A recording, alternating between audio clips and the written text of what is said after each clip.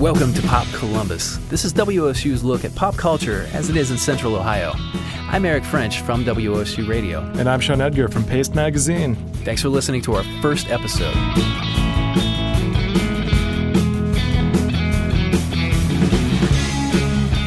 Subculture can become pop culture in the blink of an eye. In one generation, everything can change. And maybe the most colorful example of how pop culture has changed in recent years is just how popular tattoos have become. I mean, tattoos are everywhere these days. They really are everywhere. According to a 2012 Harris poll, 20% of all adults had tattoos then. And that trend doesn't really seem to be slowing down.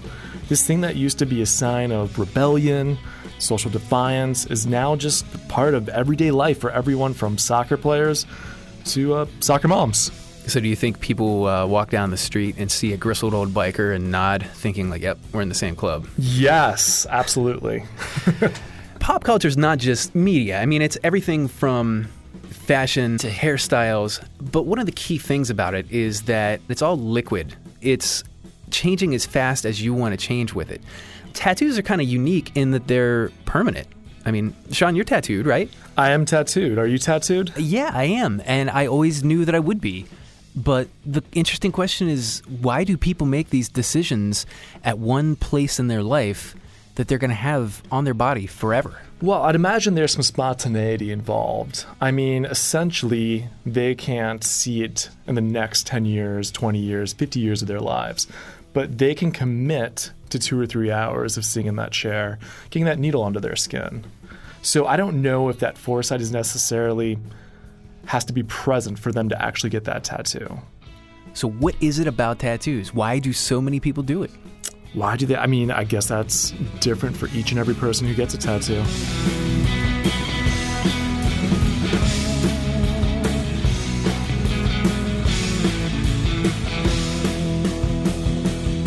We decided to ask a professional. So we met up with Andy Johnson, the owner of Long Street Collective. That's a tattoo shop in downtown Columbus. And I sat in the chair, he tattooed me, and we asked him that very question. I like to think there's many different reasons for many different people getting many different tattoos. I mean, obviously, it's real hip, but I also like to think that there's a deeper connection to the ancient art of tattooing that more people are being connected to.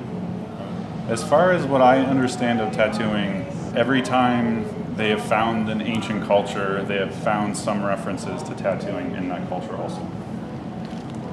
I always think that a tattoo marks a specific moment in one's life, you know, and like, you might get a tattoo for a specific reason, and that reason might evolve over your lifetime, but you will never forget that moment and what was happening in your life when you got that tattoo.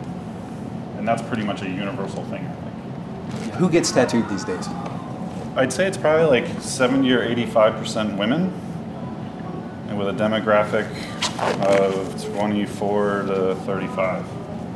I've always read that women can deal with pain easier than guys. That's definite. Yeah, that is absolutely definite, 100%. The worst, my list of my worst clients has always been men. Well, I hope you're ready for this, because this is a painful tattoo I'm getting. And with that, we will begin. So if you're looking, this tattoo is on a very tender canvas of flesh right by Eric's armpit. So you build up all these endorphins, and your body's like, fight this pain, fight this pain, fight this pain. And like the first 10 minutes or so, it's like, this sucks, what the hell's going on? And then your body kicks in and you start fighting the pain and you kind of get used to it. And then after 2 or 3 hours, that fades away, and no matter what happens, it just is unbelievably painful, right? But then what's also neat about tattooing is that usually, 15, 20 minutes after you get done tattooing, you get this calm euphoria from your body going through that Sure. It's like kind of a magical, amazing thing. Yeah. Let's compare getting a tattoo in 1950 to now. Back then it was, who got tattooed in 1950? It was either bikers or army guys or sailors. It's not just the social aspect of it, but like the people who were creating it, the environment they were creating it in, like all of that like plays together to make what it was, which is also pretty amazing. And I've been thinking a lot about like stresses lately, post-traumatic stress specifically. So you get these old bikers and all these old sailors and everything that went through World War II. Like, think about the traumatic insanity that people had to go through in World War II, right? And they come home and it's just like, what do they do? How do they process that? And like, I think a lot of them were getting tattoos to release that, and these like tattoo artists understood that, and they took this thing that was like sailing across the equator. What are you doing to sail across the equator? You're going across the equator to destroy another ship and kill a bunch of people. But you're getting this tattoo to say like, this is an amazing feat in my life. But you're like processing all of that PTSD and everything at the same time through that tattoo, through this like release of the energy. Was there a time the tattoos kind of became more socially acceptable? Well, it's always been like one of those things, like if you look at historically how tattoos were accepted, historically tattoos were accepted across all strata of society. You know, like in the 1800s, royalty and stuff had tattoos. If you look at like Polynesian stuff, tattoos represented the hierarchy of their society. It wasn't until probably Americana came along that tattooing really shifted into this thing where it's like, you're a bad person. But I think that shift started to wane in the like 60s. You know, like get Janis Joplin, like Lyle Tuttle tattooing Janis Joplin, and One thing you said that was really interesting was that tattoos can be used to address and provide catharsis from a stressful situation. Do you tattoo many scars at all? people who get a tattoo on a part of their body that they don't find beautiful suddenly look at it in a completely different light if they get this beautiful thing, this beautiful tattoo hopefully, on the thing that they don't think is beautiful in their body, you know? Yeah, the only thing that I see carrying stigma anymore is like face tattoos. Even neck tattoos are like kind of a dime a dozen. The only time like people are like really like stop and look is when like people have, and really the only people getting face tattoos right now are tattoo artists. I imagine something like Instagram would probably make it so much easier for your clients to check you out, especially like somebody that's a little bit more specific, knows more kind of the styles they want. You know, if they see your Instagram feed, they're like, oh, okay, I see what Andy's all about. Yeah, I mean, that's what's great about Instagram is that it's taken the power from people who were not tattoo artists or shop owners and didn't really have as much of a care about promoting the art side of things, just more of I mean, they had a care for the art side of things, but it's taken power away from owners and put it into the hands of the artists, and that's like the greatest thing that has happened in tattooing. So when I first got into tattooing, I really wanted to create sleeves and back pieces and huge images that flowed through your body, and I tried to draw everything like that and make it like that. Kind of reevaluated probably 4 years ago and just started thinking of tattoos as these like little mementos that we get to mark things in our lives. So then you start to look at it like, how do these all get combined? And it's like the sticker collections, these parties, you know, and you get this sticker collections on your arms, and they're all these little mementos of your life, you know, and it just like fills up your arm, and that's like really in a traditional American style of tattooing. Mm-hmm. Whereas like the sleeves and bodysuits is like completely Asian based. It's one of those first questions I always ask like a new client, like, how do you envision yourself? Which camp do you fit into? Do you fit into the camp of like a bunch of smaller mementos and stuff like that, or do you fit into the camp where it's like this overall arching huge piece that fits seamlessly together? And that's a really great responsible question for the artist that I'll bet you those first clients don't even know how important that is. Yeah. I wish my first artist would have sat me down and had that talk. How is your tribal sun going to fit in with the rest of your overarching theme of tattoos as you approach your midlife?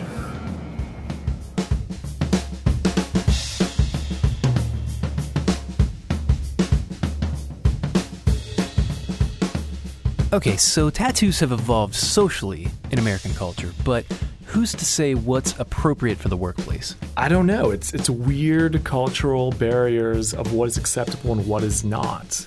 And those things shift and change over time. Just think of in the 50s how you had to go to work wearing a full suit. In the days before AC even. In the days before AC. Days before flip-flops. I called a couple different companies to talk about whether or not they have a tattoo policy in place, and nobody really wanted to talk on record. But I did reach out to an HR consulting firm, Dare Enterprises, and I talked to Brenda Dare. And I'm the owner of a human resource management consulting firm in Pittsburgh, Pennsylvania.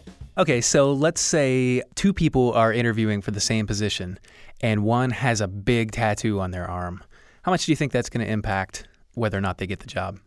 I think a lot of that might depend on whether or not it could be covered. And it depends on the industry. If we're talking about someone interviewing in an industry that is artistic, chances are they're going to be much more tolerant and maybe even encouraged by that because it shows that artistic ability. If, however, you're talking about, let's say, something very conservative like a CPA firm, that might be problematic for that individual. We have a young intern here. He's 22, and he's about to graduate, and he's got a big battleship that pretty much takes up the entire forearm of his arm. Any advice to him as he enters the workplace? I would advise him, especially on the interview, to have it covered, to make sure he has long sleeves. Remember that when we're talking about interviews, the old adage is true. You only have one opportunity to make the first impression. Is this just a generational issue? Well, we're really looking at 4 generations in the workplace now, and soon to be 5 generations. And while I believe that as a society, we find body art much more acceptable than maybe we would have 30 years ago, there are still industries where it's not quite as accepted as maybe in some others. I mentioned our intern, Matt Berkeley, and like I said, he's 22. He's about to start his senior year at Ohio University, and he's going to be dealing with all this really soon. So let's see what he has to say about the big tattoo on his arm. All right, Matt, the first day that you came in here to work at WSU, the first thing I noticed, maybe it's just because I am so interested in tattoos, is the enormous quarter sleeve that you have on your right arm. It's this huge traditional battleship, and I think it looks great. But aren't you afraid that's going to negatively impact you? You know, initially I was wary that it could impact my someone's judgment of me. But when I thought about it more, I would rather be judged on my character than something I choose to put on my body. And I think going through the hiring process, someone's character should definitely say more than their tattoos. You're using the word should. Is this one of those encounters where youthful idealism goes up against the pragmaticism of the fact that you might be isolating yourself from future opportunities because of your tattoo? I would say, yes, I am isolating myself, but it was something that I did knowing full well that it could adversely affect me. I think the fields that I want to go into, I'm less likely to be judged because of a tattoo.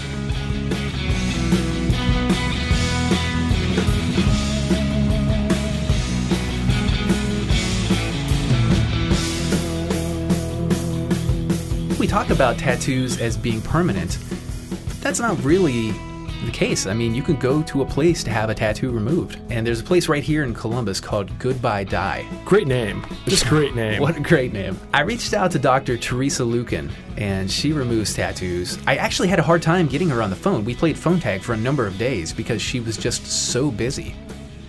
Yes.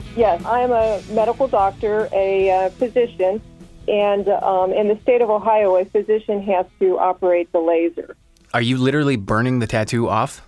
The process is actually, the laser is a concentrated light beam, and what happens is that the light beam accelerates the normal process of tattoo fading that happens over time. So if you've seen an older tattoo, it does fade over time, you know? So what the laser does is it essentially breaks the ink up into smaller pieces so that your immune system can take it away. So your lymph nodes and your circulation, it takes it to the inside of your body away from your skin. So there's no actual burning or damage of the skin. I don't know. It sounds like it hurts. Well, there is some pain, discomfort to it. Tramp stamps, those are pretty painful because they're right over the spine. Now, if you have a tattoo on the side of your hip, that's not as painful because there's not that many nerve fibers there. We do have a chiller in the office, which is a stream of cold air that we put on top of the skin while we're doing the procedure, and that does help significantly with the discomfort. We also ask people to pre-medicate with Tylenol or ibuprofen before they come in. What are some of the more common tattoos that you see? We see a lot of people with their spouses or ex-spouses' names on their bodies, initials of spouses, and that's fairly common. Wedding rings that are tattooed on fingers. We see a lot of lower back tattoos. We see a lot of forearm tattoos. What about something controversial like a hate tattoo?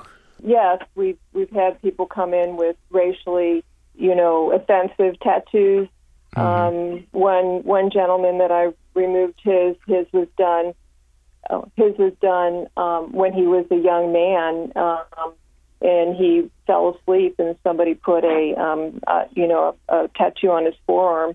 I'm no stranger to tattoo pain, and I have no idea how somebody could sleep through one. Oh, well, maybe he was anesthetized by something. Okay. He might have premedicated. Are you tattooed? Actually, I am. I did get a tattoo after I bought the laser and started this business, and it was to show that I'm one of the brethren, that I get you. Yes. Yeah. So I have a music note that's tattooed behind my ear. Yep, she's one of us, Sean. She is. Lovely lady. Would you ever get your tattoo removed? I don't think I would, and even if I felt the inclination, I'm probably too lazy to go ahead with that. And the way she described it, the pain just doesn't sound worth it. When you got your tattoo, how did your family react? That's a very interesting question, and the fact of the matter is my parents had tattoos before I did. And we all went to the same guy, Giovanni, and what happened was my mom actually had breast cancer.